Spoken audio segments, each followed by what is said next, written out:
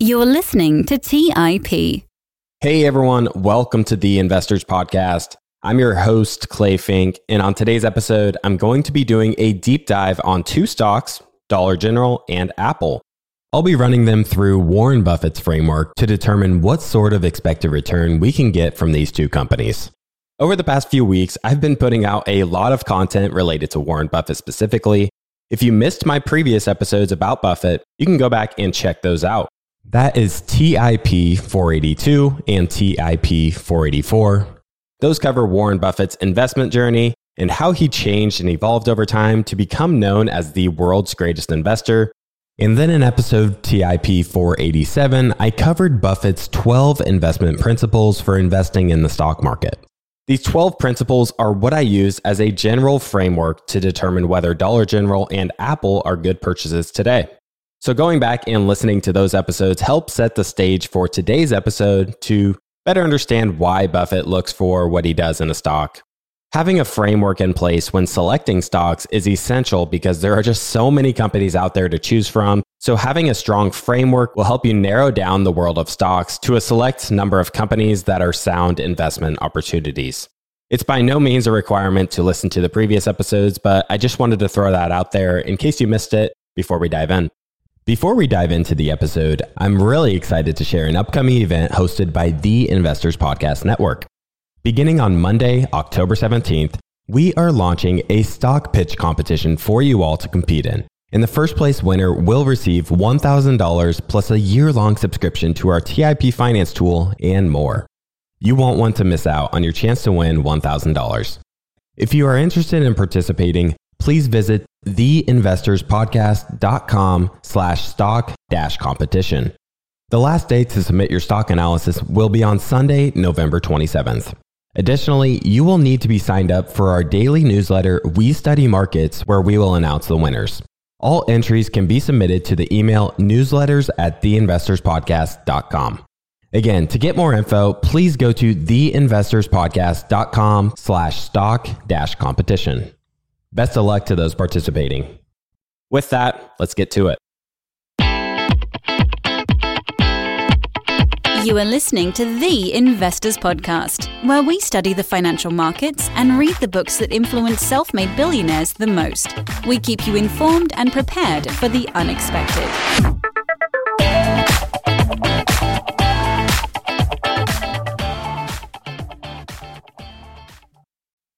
All right, so like I mentioned in the intro, I'm going to be diving into two companies using Warren Buffett's framework for picking stocks. The first company I wanted to dive into was Dollar General, ticker DG. Starting with a high-level overview, Dollar General was founded in 1939 and is a discount retailer that provides various merchandise products in the United States. It offers consumable products, including paper and cleaning products, packaged food, perishables such as milk, eggs, bread, refrigerated and frozen food, beer, and wine. Dollar General tends to target rural towns and lower income communities. One role that the company plays in the overall economy is that they can fill the gap in rural communities that are really too small to have a Walmart or another really large retailer, thus giving them the opportunity to step in and do business in these communities. There's this saying that, quote, Dollar General goes where Walmarts aren't. The company states that 75% of the US population currently lives within 5 miles of a Dollar General store. And oftentimes they are located in an area with limited shopping options. Quote, we went where they ain't, end quote, said David Perdue, Dollar General's chief executive officer from 2003 to 2007. Dollar General is able to open their stores at a much cheaper price tag than most other retailers, so in a sense they have a low-cost advantage in terms of opening new stores, and the average Dollar General store costs $250,000 to open, while the average grocer or big box store takes several million dollars. They have over 18,000 stores in 47 states in the US, and they've actually just begun releasing stores in Mexico. To give you a better idea of the footprint they have in the States, there are actually more Dollar Generals than there are McDonald's, which I found quite surprising for the US specifically anyways. In fiscal year 2021, they did $34.2 billion in revenue. $2.4 billion in net income, and $1.8 billion in free cash flow. Their PE ratio is around 24, and at the time of this recording, the stock is trading at around $240 per share.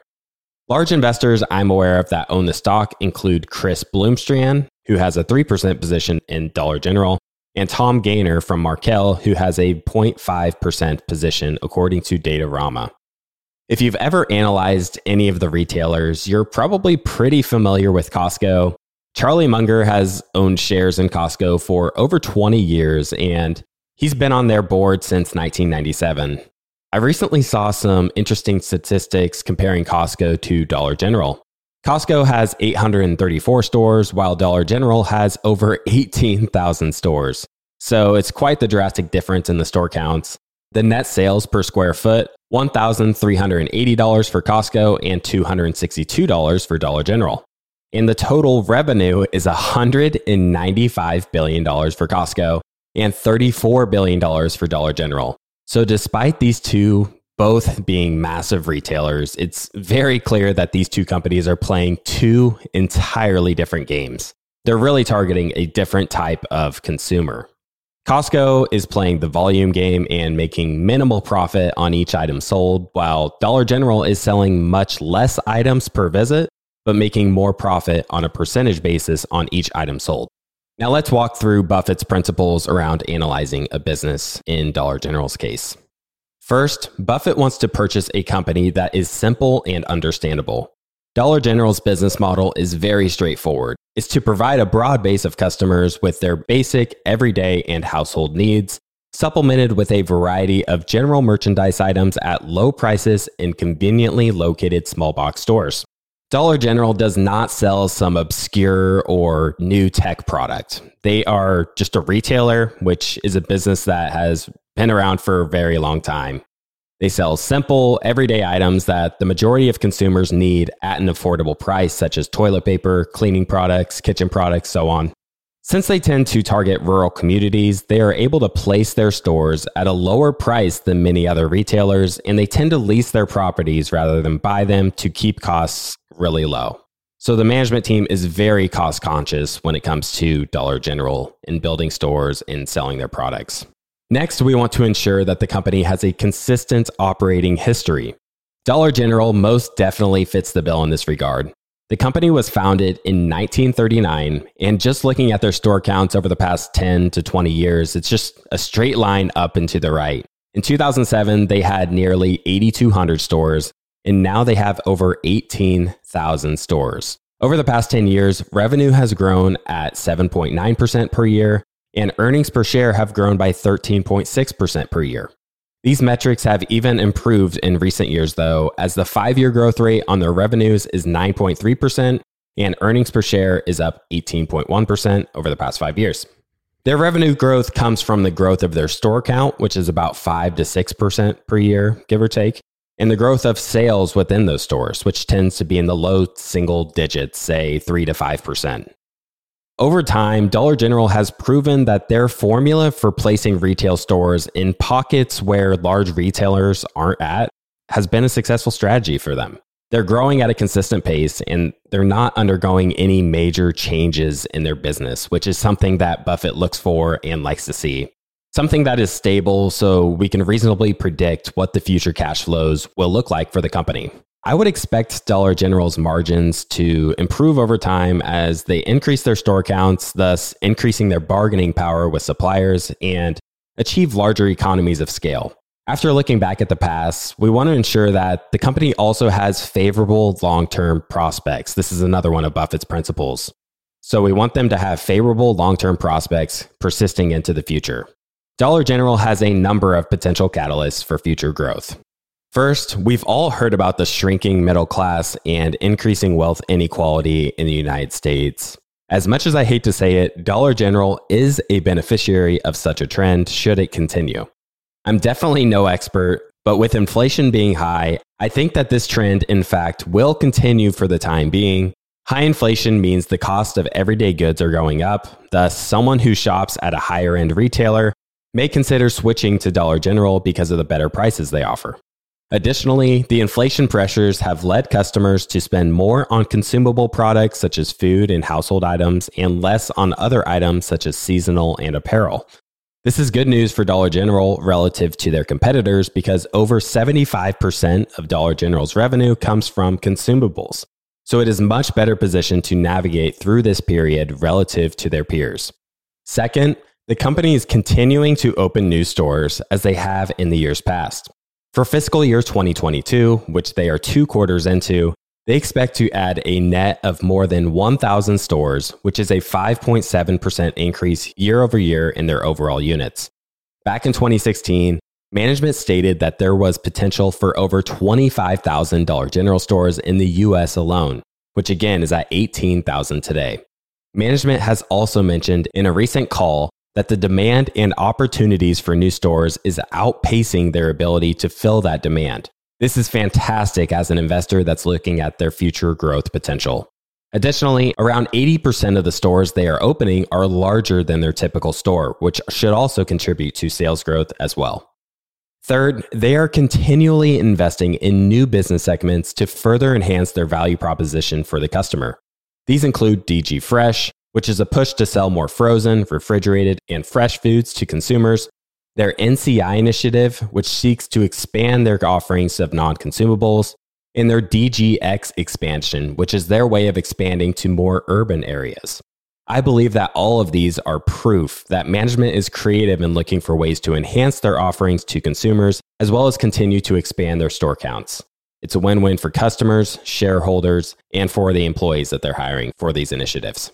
Warren Buffett says that the key to investing is not assessing how much an industry is going to affect society or how much it will grow, but rather determining the competitive advantage of any given company and above all, the durability of that advantage, end quote. And I believe that Dollar General does have a sustainable competitive advantage or a moat, as Buffett would call it.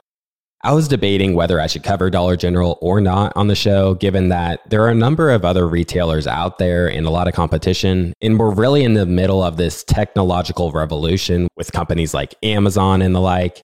However, Dollar General really seems to have built a moat that is immune to both of these forces. They practically have a monopoly in many small rural communities, but rather than exploit their customer base, they keep their prices within 3 to 5% of Walmart, so customers can depend on them to consistently provide reasonable bargains on their products. Additionally, Dollar General sets their prices 40% lower than 2 of their competitors, CVS and Walgreens. These are some stats I found in Adam Ziesel's incredible book, Where the Money Is. He is someone who I interviewed on the Millennial Investing Show a couple times this year, and he's just a fantastic resource when it comes to value investing.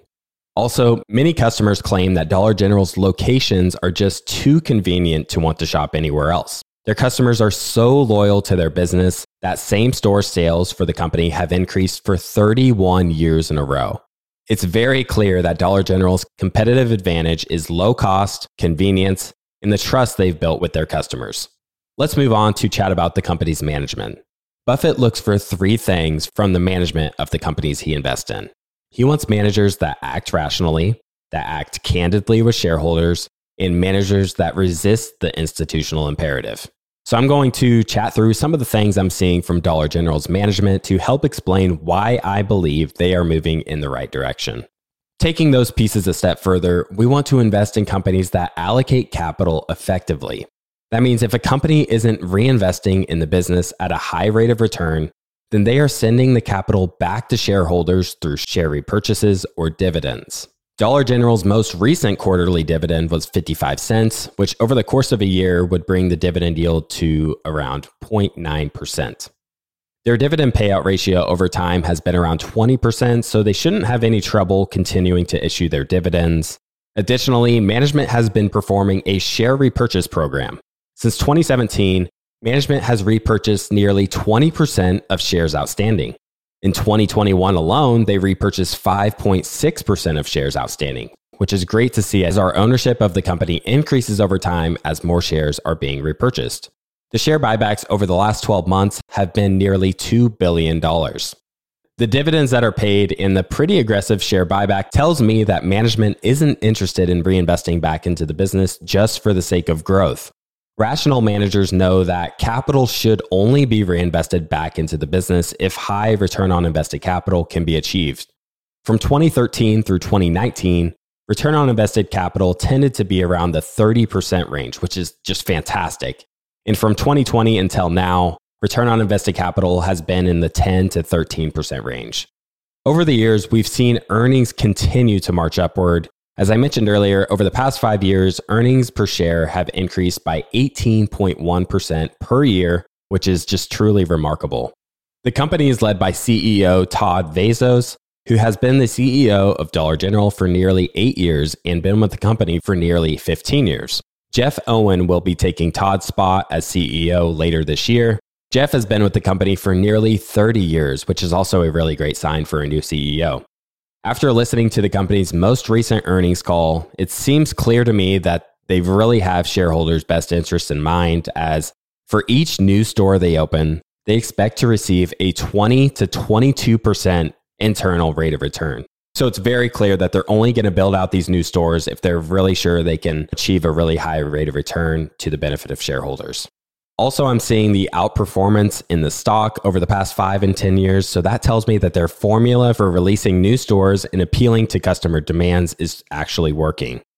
Annualized returns for the past 5 years is 25.7% per year and 9.1% for the S&P 500. So it's 25.7% for Dollar General.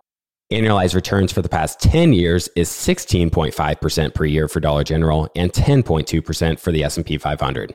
Personally, I like to own companies that have outperformed the market over previous years, as it's much easier to find a company whose business formula is already working than to try and find a turnaround story that may or may not end up actually playing out. So really following that tune of looking for winners, buying winners, and holding on to winners.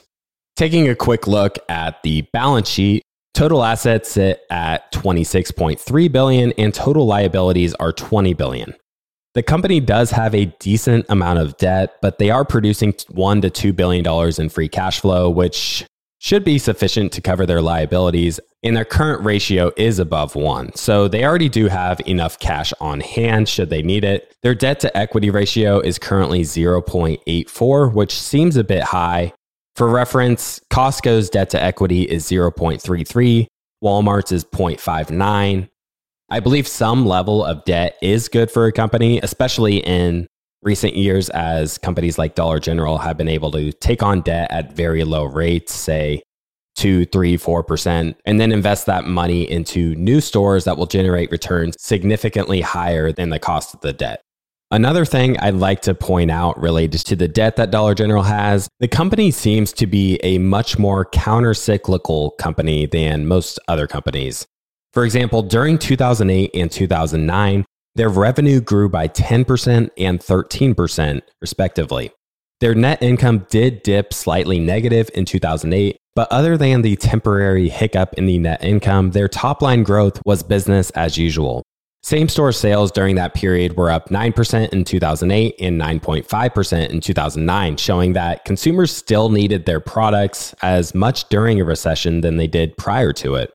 Store counts also increased during that period as well. So relating that to the higher debt they have, I think they are somewhat less susceptible to these downturns just due to the nature of their business and just offering consumers products that they truly need, no matter if the economy is doing well or not doing well. Like, consumers need the products that Dollar General offers them.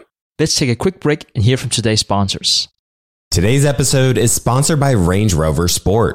Range Rover leads by example with their dynamic design that rises to the occasion. It's got powerful on-road performance and commanding all-terrain capabilities, coupled with signature Range Rover refinement. The third generation Range Rover Sport is the most desirable, advanced, and dynamically capable one yet, redefining sporting luxury. It's got advanced cabin technologies such as active noise cancellation and cabin air purification, offering next-level comfort and refinement. The purposeful cockpit-like driving position sets the tone for a focused interior that promotes exhilarating driver engagement. Award-winning Pivi Pro infotainment is at the heart of the experience and provides intuitive control of the vehicle systems. You can enjoy a dynamic drive and total comfort with optional 22-way adjustable, heated and ventilated electric memory front seats with massage function. Design your Range Rover Sport at LandRoverUSA.com. That's LandRoverUSA.com. Have you ever wondered if there's an AI tool like ChatGPT specifically built for the stock market? A tool that not only aids you in your research and analysis process, but also allows for dynamic discussions? Today, I want to share such a tool with you called Meka. Meka is the AI-powered stock research assistant now enhanced with real-time stock data. Meka does a lot of the heavy lifting of sifting through financial statements and company data and delivers it to you nearly instantaneously, and the best part is that it's 100% free. Try it out today and ask Meka questions like, what is the financial health of Microsoft? How much cash does Copart hold on its balance sheet? What is the return on invested capital of Adobe, or millions of other prompts? Check it out today for free at Meka.com. That's MEYKA.com. The Holy Grail of Investing, the new book by Tony Robbins and co-written by investing legend Christopher Zook, reveals the secrets of alternative investments like private equity, venture capital, energy, real estate, sports franchises, and more. It features exclusive insights from investing titans who collectively manage more than $500 billion, including Robert F. Smith, Vinod Khosla, Michael B. Kim, and many others. In the Holy Grail of Investing, you'll discover how to take advantage of the trillions flowing into private equity by becoming an owner of firms that actually manage the assets and share in the revenue they generate, how to take advantage of the 2 to 3 times higher returns of private credit as an alternative or complement to bonds, how to invest in the energy evolution and ride the wave of trillions in global investments, how investments in private real estate can work as an inflationary hedge and source of tax-efficient income, and how many of the world's greatest investors thrive in both good times and bad. The Holy Grail of Investing by Tony Robbins is available now wherever books are sold. All right, back to the show. Next, let's turn to the financial tenets that Buffett looks at when analyzing a company. Starting with the return on invested capital, as I mentioned earlier, from 2013 to 2019, this was in the 30% range. And from 2020 until today, return on invested capital has been in the 10 to 13% range. This is an adequate ROIC in my view, and it's important to keep in mind that companies with a high return on invested capital can grow without needing to invest as much as an average company. This gives them an advantage over many other companies and will hopefully lead to continued outperformance for the stock over the long run. Turning to their profit margins, their gross profit margin has been consistent over the past 10 years as it has hovered around 31%. Walmart's gross profit margin is 25%. Dollar Tree's has declined over the years, but still sits at 29%. The gross margins for Dollar General look really strong in my view. So from a business and management perspective, everything looks really good to me, but Buffett's final check is to determine the intrinsic value of the company and only make the purchase if the stock is trading below that value, at least to some degree, to provide a margin of safety. First, we need to determine the owner's earnings for the company to use in our valuation. I pulled Dollar General up in our TIP finance tool on our website, and I see that the free cash flows for Dollar General have been a bit up and down over the past few years. Free cash flows steadily grew from 2013 to 2020, and the free cash flows in 2020 ended up being $1.4 billion. In 2021, $2.8 billion, and in 2022, the free cash flows were $1.8 billion. I'm going to use these free cash flow numbers to determine a reasonable amount we can use to project into the future. Because of the issues with inflation, we may see a temporary pullback for fiscal year 2023, but I would expect that in a normalized environment that $1.8 billion is probably a reasonable free cash flow amount to use to project forward. Just so I had the flexibility in doing my own projection, I actually just built a quick little Excel model to project this amount going forward to help determine the intrinsic value. First, we need to project out the growth rate in the free cash flows for the company. Since 2013, the free cash flows have grown at a compounded annual growth rate of 13.8%, and because of the economies of scale they have achieved, I would expect the profitability of each store to accelerate over the coming 10 to 15 years. To try and build a little bit of conservatism, I projected the free cash flows to start at $1.8 billion and grow at 12% per year for the first 15 years, then grow at 7% for the following 10 years, and then level out at 3% into perpetuity. In my Excel model, I just extended it out to 50 years to try and keep it a bit simple.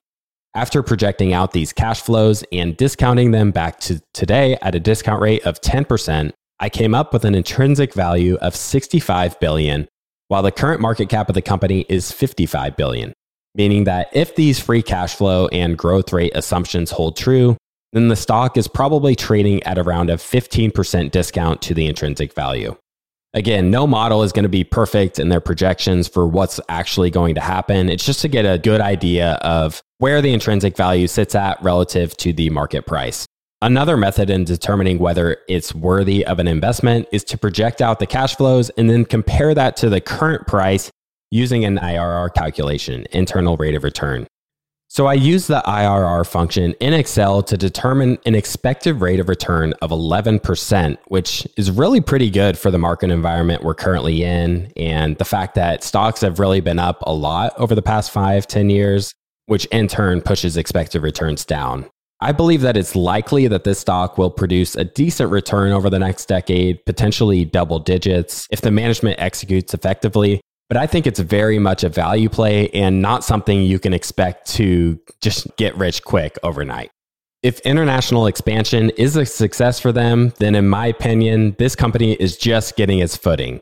So in a sense, you're getting a great company at a fair price. And on top of that, you're getting a call option embedded into the company based on how the international expansion ends up turning out. As right now, they are primarily focused on the US. That's where almost all their stores are. If the company is able to expand internationally to a certain degree, this could lead to a lot of potential upside for the company. We would only consider buying this company for the success of their formula in the US and not have to rely on the international growth though. As I mentioned earlier, they're really just getting started in Mexico, and I'd expect their formula to work there as well, really, but definitely no expert on that. In determining an appropriate valuation, I also like to look at one or two of the multiples and see how it's really changed over time. Sometimes you want to avoid buying a company if it's trading at a multiple much higher than where it has been historically. Just using the EV to EBIT as an example to get an idea here, I see that this ratio is around 22.5, while over the past 4 years, it's ranged between 13 and 25. I believe it's on the higher end now because they've had a bit of a pullback in the earnings in recent quarters, likely due to inflation pressures. As far as major risks I see in the company, I think it's certain that they will grow over time. It's really just a matter of how much they will grow. So risks that could hamper that could be competition, such as companies like Dollar Tree or Walmart tapping into their market share. But I'm not sure that competition is a huge risk, as management mentioned that they are seeing more opportunities to open new stores than they can keep up with. But on the other hand, they've also mentioned that competition is intense, which I'm sure many companies just naturally say because capitalism is capitalism and there's always profits out there to be made and chased after by a number of players. The second risk I see in Dollar General is just the management's ability to continue to execute on their business strategy and open new stores at that target return of 20%. History has shown that they've been really effective at doing that, but the risk is still present whether that can continue for the next 5, 10, 15 years. I believe another risk may be pricing pressure from stores like Walmart or other small box stores to try and attract customers that are shopping at Dollar General. Again, not a huge risk, just something to keep in mind, whether they're able to keep their prices lower than a lot of other places. This is by no means a recommendation to buy or sell Dollar General. It's just how I would really analyze the company using Warren Buffett's framework for analyzing and determining the value of a company. All right, for the second company I wanted to cover today, I was going back and forth on what company I wanted to dive into. Recently, I had a couple interviews with Adam Ziesel on the Millennial Investing Podcast, and after reading his book, I've had a fairly strong bias towards wanting to invest in technology companies, and this is for a number of reasons. First, tech companies have been able to build incredible moats that are able to grow very rapidly. And two, tech companies have the ability to be much more profitable than most other industries. This year, I've really liked Amazon and Alphabet as value plays, but I've actually created some content around these two. I chatted with John Huber about why he made Amazon roughly 25% of his overall portfolio earlier this year. That is episode MI 165 on the Millennial Investing feed if you're interested in hearing that conversation. I am bullish on Amazon over the long run, primarily due to the number of business units they have that just have so much potential long-term upside. Now, touching on Alphabet briefly, their PE ratio is below 19 at the time of this recording, and they are still growing at just an exceptional rate. I also did an intrinsic value analysis on Alphabet a few months back. That is episode MI 207 on the Millennial Investing feed if you're interested in checking that out. I'll be sure to link those episodes related to Amazon and Alphabet in the show notes for those that are interested. But today, since we're on the topic of Warren Buffett, I would actually like to talk about Apple today. According to Berkshire Hathaway's most recent 13F filing, they bought nearly 4 million more shares in Apple. Assuming they paid around $160 per share, this would equate to a $640 million increase in his massive position. So even though Apple's stock is up multiples from when he first bought shares in 2016, Buffett still believes that Apple is undervalued today, given that he is still purchasing shares. According to their most recent 13F filing, Apple is 41% of Berkshire's common stock portfolio. Additionally, I will also add that Berkshire also purchased more than 10 million shares of Amazon, making their position in Amazon now worth over $1 billion. So let's talk about Apple and run the company through Buffett's framework.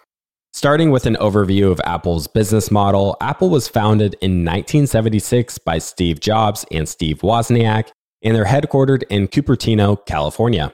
Apple is a global technology company that designs, manufactures, and sells smartphones, personal computers, tablets, wearables, and accessories. I'm a huge fan of Apple products myself, and I've used a MacBook Pro computer and the iPhone for years. I'm one of those people where I don't really care that much about the price of Apple's products. It's what I really like. It's what I'm used to. And I honestly know that they've just captured me into their ecosystem, and I really don't see myself leaving anytime soon for any reason. Their main products are their iPhone, Mac laptops and PCs, the iPad, Apple Watch, Apple TV, and the AirPods. In 2021, their iPhone sales accounted for over 52% of their overall sales at $192 billion. Just insane. That amount is up an astounding 39% year over year. Their rapidly growing services business accounted for nearly 19% of revenue, which came through at $68 billion in 2021. This segment grew by 27% year over year. It's honestly pretty incredible to think about the value of the brand Apple has built. It's been said that Apple reminds Buffett of a consumer product like Coca-Cola that people just simply use every day, and they won't ever consider switching to any of their competitors, partially because of the emotional attachment that customers have on it. Buffett noticed that when he took his grandchildren to Dairy Queen, he could hardly get them off their iPhone to order ice cream in the store. Buffett stated, quote, "I didn't go into Apple because it was a tech stock in the least. I went into Apple because I came to certain conclusions about the value of its ecosystem and how permanent that ecosystem could be," end quote. Although Buffett didn't just buy Apple because it was a tech company, he did understand that the world was changing. He stated, quote, "This is a very different world than when Andrew Carnegie was building a steel mill and then using the earnings to build another steel mill and getting very rich in the process. Or Rockefeller was building refineries and buying tank cars and everything. I don't think people quite appreciate the difference," end quote. It's pretty hard to put a value on such an emotional attachment, but according to Statista.com, Apple's brand alone is worth $355 billion, making it the most valuable brand in the world, ahead of Amazon, Google, Microsoft, and Walmart. When you look at the biggest winners over the last decade, it's the companies with the biggest network effect that have scaled up extremely quickly, which is these big tech giants: Apple, Amazon, Google, Microsoft, so on. In today's market, it's practically impossible for any business to meaningfully compete with these companies and stop them from continuing to grow their top line and penetrate the moat they've built. What Buffett is really seeing in Apple is the incredible moat. This is the number one thing he's looking for in a business, and Apple is absolutely no exception to that. Also, Buffett is seeing that they have a durable competitive advantage relative to their competitors because of their low capital requirements. Less capital needs to be reinvested back into the business in order to produce the same returns. I'll touch on the return on invested capital in a bit, but the returns they receive on their business is quite high. Buffett stated that, quote, Apple has $37 billion in property, plant, and equipment. Berkshire has $170 billion or something like that, and they're going to make a lot more money than we do. It's a much better business than we have, end quote. I think one of the most impressive aspects of Apple's business is how they've been able to capitalize on the value of their brand by expanding into different consumer products and business segments. To use a few examples, in 2010, their services business did $2.5 billion in revenue. In 2021, this was $68 billion. In 2010, iPad sales were $4.9 billion. In 2021, iPad sales were $31.8 billion. And over the past couple of years, sales for iPhone, Mac, iPad, wearables/home accessories, and their service business are all up substantially. Over the past 2 years, total revenue is up an average of 18.5% per year annualized, which is remarkable just for how big Apple already is today. As many listeners know, Apple has a really strong presence in the US, but they also have a strong presence in Japan, Europe, China, and the Asian Pacific regions as well. At year-end 2021, 42% of revenue came from the US, 24% from Japan, 21% from China. Currently, the largest percentage growth is coming from China, whose revenue was up 21% year over year. At the time of this recording, Apple trades at around $150 per share and has a price-to-earnings ratio of just under 25 and a price-to-free cash flow ratio of just under 23. So Apple has a similar multiple to Dollar General. Their market cap is a whopping $2.4 trillion, and the stock is currently down roughly 18% from its all-time high of $182 per share. Apple has obviously been one of the huge winners over the past decade, and over the past 12 years, their average annual return, excluding dividends, is 24.9%. Operating income over that same period is up from $18 billion in 2010 to $118 billion in the trailing 12 months. Which is a compounded annual growth rate of 16.7% for the operating income. Turning to Buffett's investment principles that Hagstrom laid out in his book, Apple's product business, for the most part, is simple and understandable. They sell the iPhone, the iPad, Mac, Apple Watch, so on. The products I already mentioned. They've created this ecosystem in a brand that attracts more and more customers into it. And those customers willingly stick around for a really long time. That is fairly simple and straightforward to investors. The services business is where the really high margins are at because they aren't having to constantly purchase new materials and ship them over China. And the service has really just become digital. The services business includes things like News Plus, Apple Music, TV Plus, iCloud, Apple Care, the App Store, Apple Pay, Apple Card, and the iTunes Store.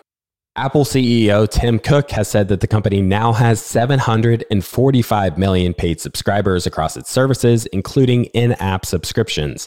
That's up 160 million year over year and is also up 5 times in 5 years. The second business tenet is that the company has a consistent operating history. Apple most definitely has that. Their operating income has consistently grown over time. At this point, Apple isn't really just a hot trend or a fad. They produce products that people use every single day, and they're almost emotionally attached to them. For me, I'm someone who works remote for my job, and I use a MacBook Pro every day for work. They're also taking their business model and continually expanding it to new markets to help fuel that growth as well. For example, China being a big driver as of late. 3, we want the business to have favorable long-term prospects. I would say that Apple most definitely has favorable long-term prospects for investors. In 2021, just under half of their revenue came from the US. China in particular is growing extremely fast. In 2021 alone, revenue in China increased by 70% to $68 billion. I think that potentially we might see revenue and earnings normalize with macro headwinds and the COVID boost all tech companies received.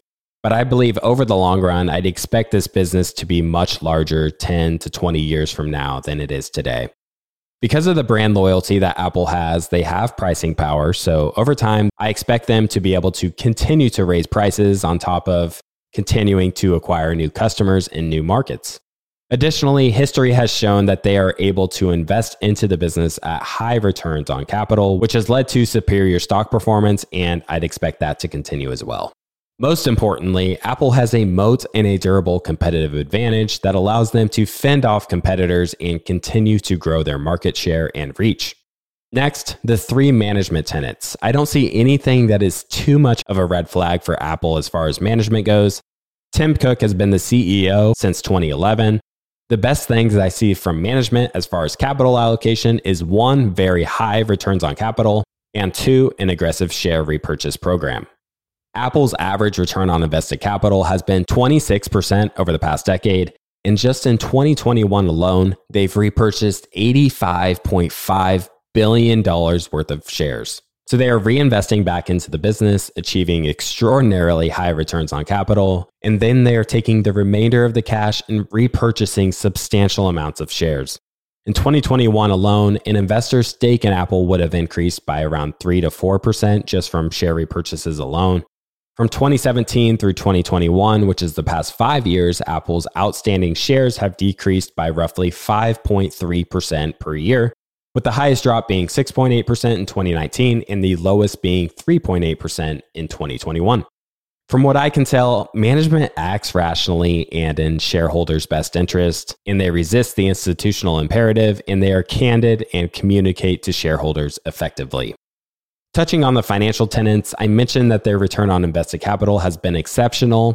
It's been over 18% for the past 15 years, with the exception of 2009, which was 16%. In 2019, ROIC was 25%, 2020 was 27%, and in 2021, ROIC was 43%. Since I just love this quote from Munger, I think it bears repeating. Quote, "Over the long term, it's hard for a stock to earn a much better return than the business which underlies it earns. If the business earns 6% on capital over 40 years and you hold it for 40 years, you're not going to make much different than a 6% return, even if you originally buy it at a huge discount.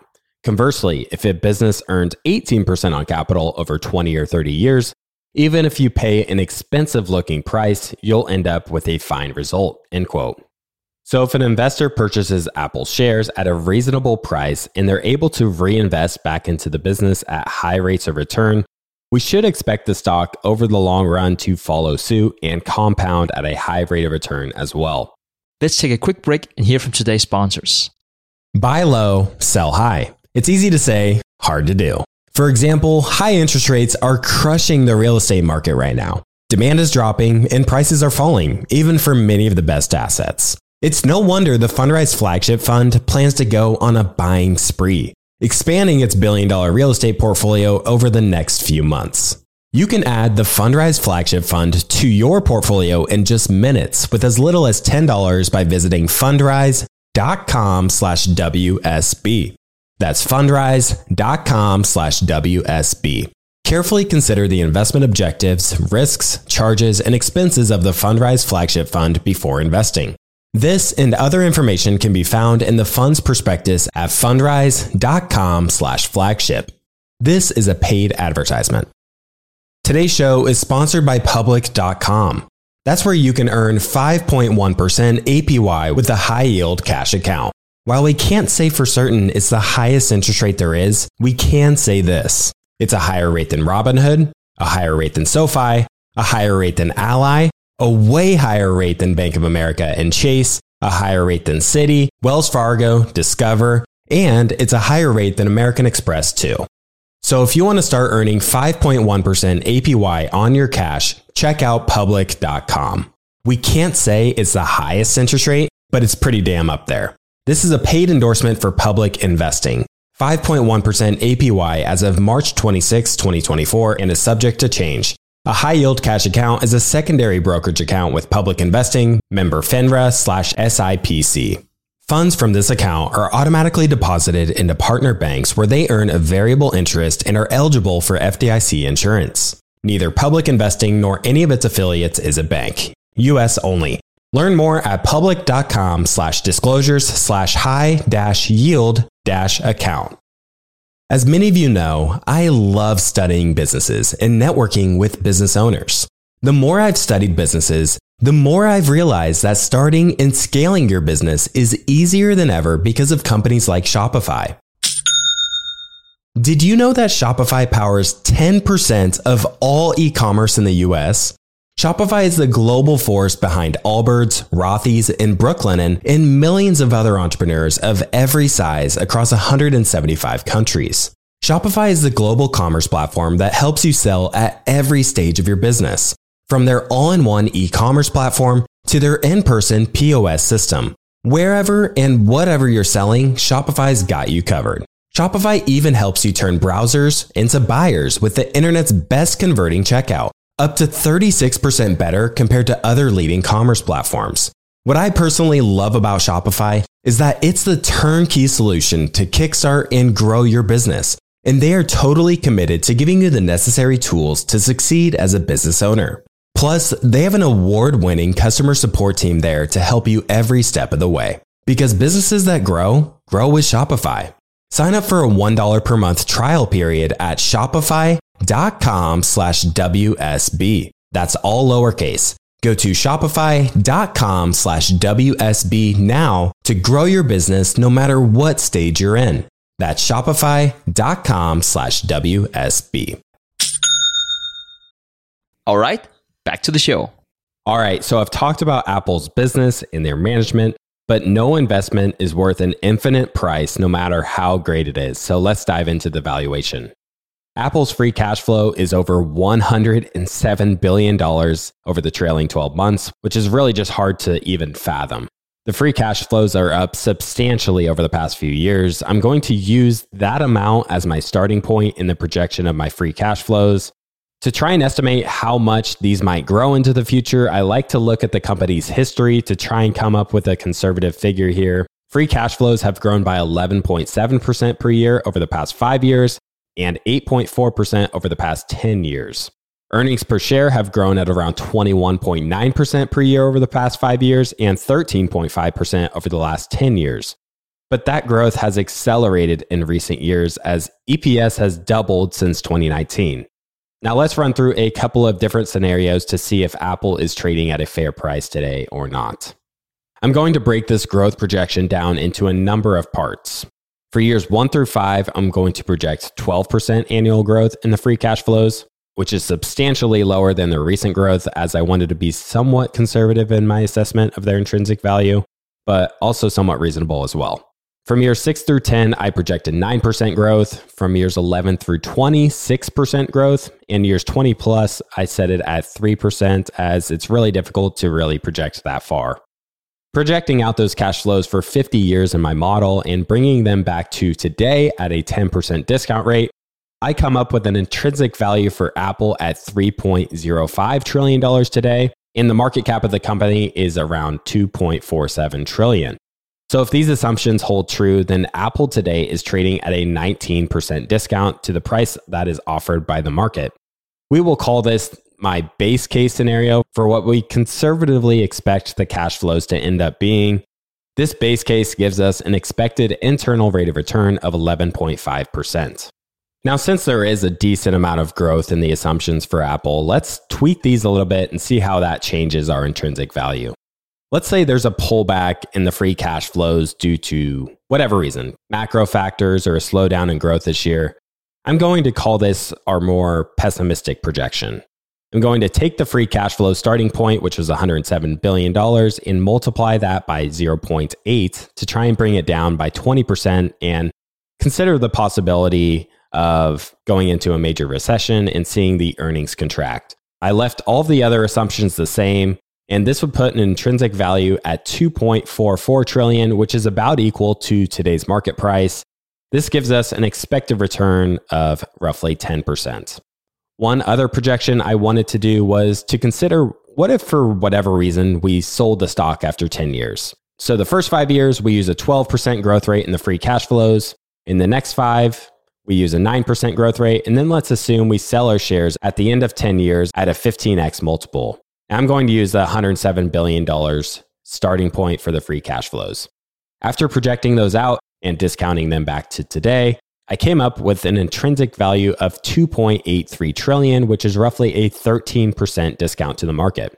I would say this is a slightly lower intrinsic value than our base case because a 15x multiple is fairly conservative, considering that Apple today has a PE multiple of 25, but who knows what the market conditions will be like in 10 years. So it's good to try and be a little bit conservative when you're doing these projections. As value investors, oftentimes we might only purchase a stock when the intrinsic value is trading far less than the market value. But I think this approach really depends on the style of investor you are. For me, I would rather opt for a great business that is positioned to continue to grow over long periods of time, rather than purchasing a cheap business that might appreciate quite a bit over, say, the next 2-3 years as the market realizes it was trading below its intrinsic value. Putting it in Buffett's words, it's far better to buy a wonderful company at a fair price than a fair company at a wonderful price. I also wanted to touch on some of the potential risks investing in Apple. As with purchasing any individual stock, there's what is called idiosyncratic risk, which is the risk in owning one particular company rather than owning something like the S&P 500. For example, Apple depends on factors really outside of their control, which could significantly affect the performance of the stock, such as supply chain risks and their ability to continue to get the raw materials they need. Just the scale they're at, there's just this risk around supply chains and raw materials, I think. Another risk is their dependence on iPhone sales.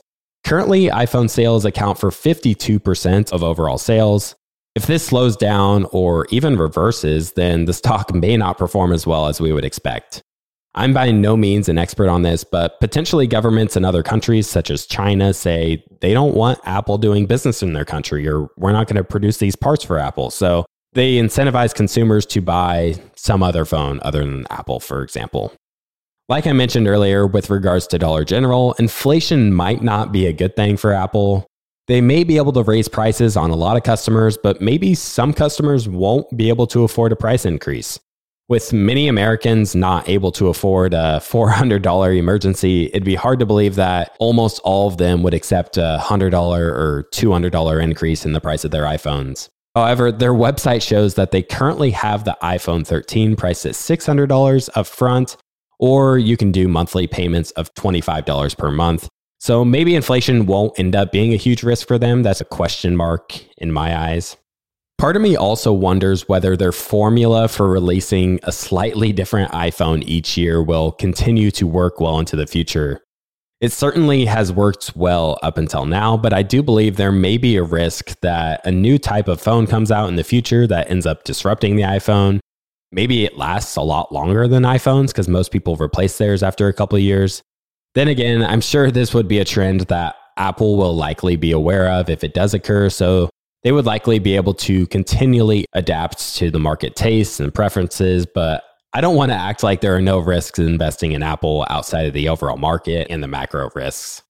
Since Apple isn't the only big tech name in town, I think it would be foolish to think that none of the other big tech players won't be trying to eat their lunch and bite into some of their profits that Apple is getting today.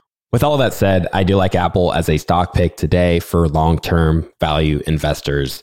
But just because my base case has a stock trading at 19% below its intrinsic value today, it doesn't mean the stock can't go lower or it can't trade sideways for quite some time. Also, you should look at my assumptions and see if they're reasonable. Maybe you think that Apple will grow at 10% over the next 5 years or 8%.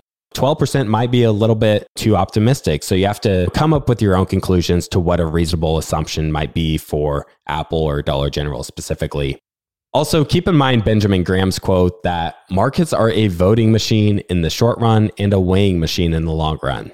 This means that during certain periods, markets can be pretty irrational. But if Apple continues to increase their earnings over time and continue to allocate capital effectively, then we should see the stock price continue to march upwards over a long enough time frame. Again, this isn't my way of saying that you should go out and purchase Dollar General or purchase Apple. I'm not a shareholder in either of these companies currently. Really, I just wanted to show you what I would look for when analyzing businesses like these. In Buffett's framework, you want a great business with honest and competent management that is trading at a fair price.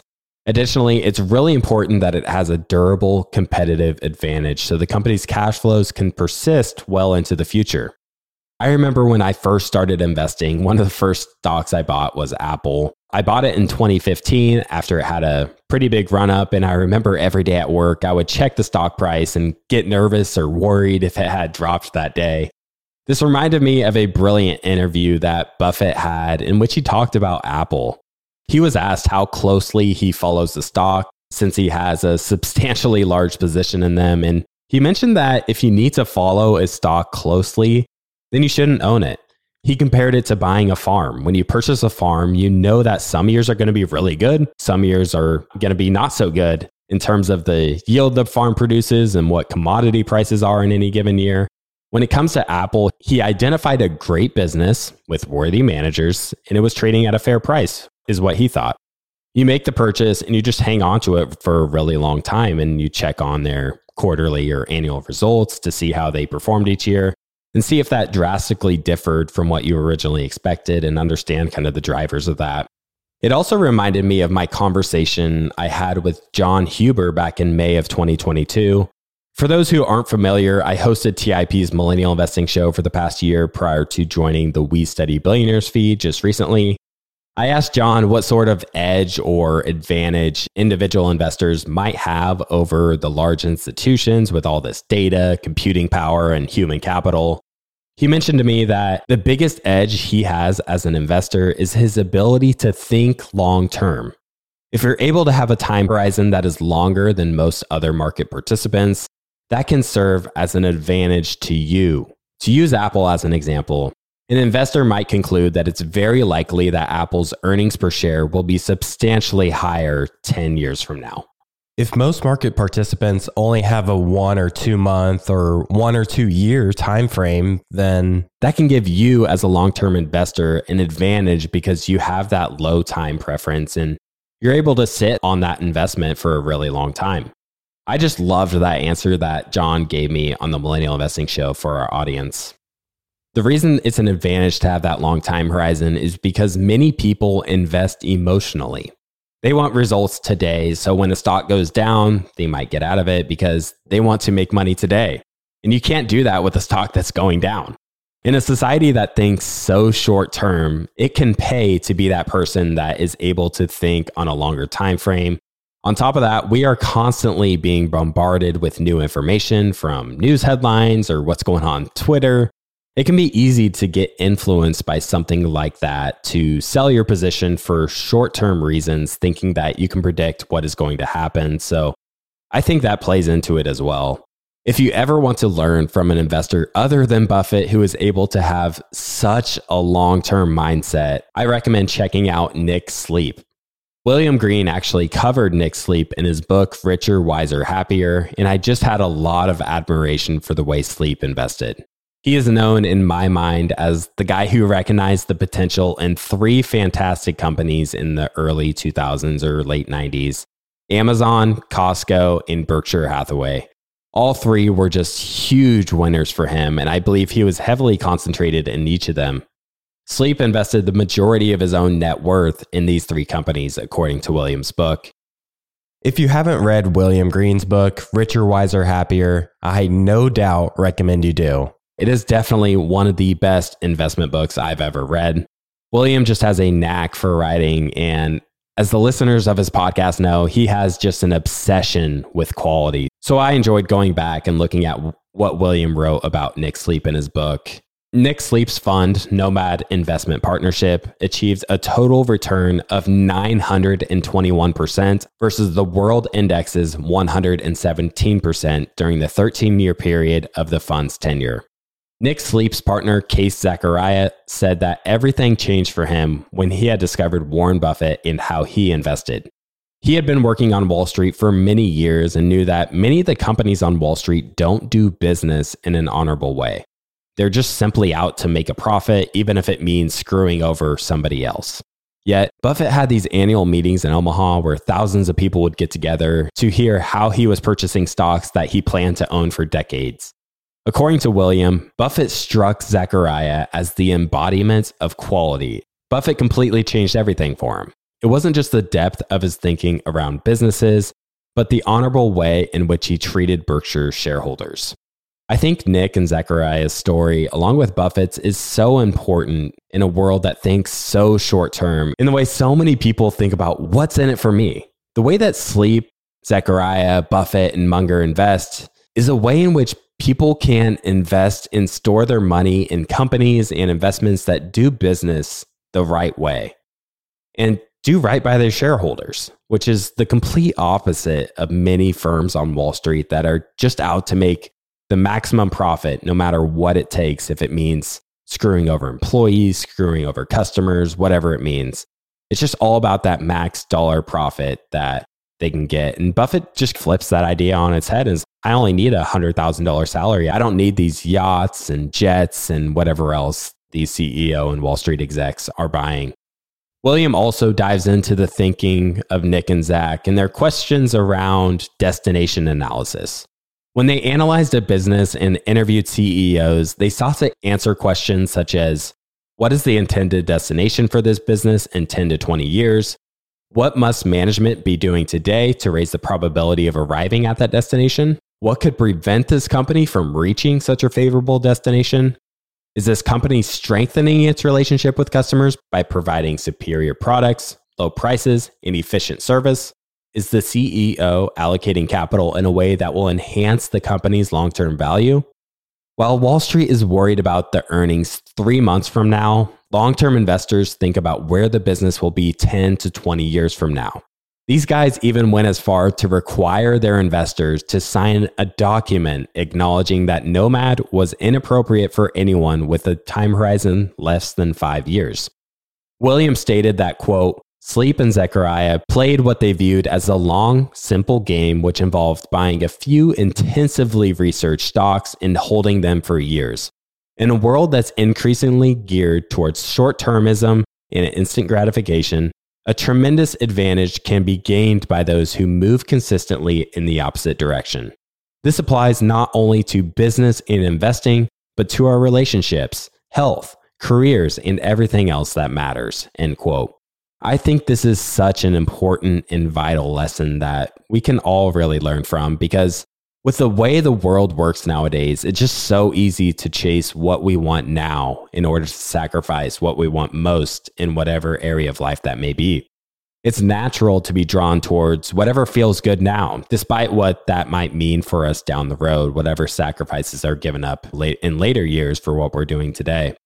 In regards to the stock market in particular, this might mean having the tendency to trade too frequently, to make emotional decisions based on alarmist news or stories, to chase the next hot stock or cryptocurrency, to sell quality stocks that have temporarily lagged the market, or to sell a winner prematurely instead of letting it compound over years. Sleep says that the ability to resist such urges is one of those big superpowers.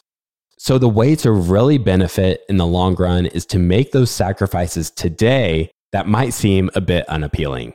I don't do William's book any justice in regards to explaining this long-term mindset and how Sleep invests. If you haven't read his book yet, I can practically guarantee you will benefit from reading it, not only to become a better investor, but to become a better individual as well.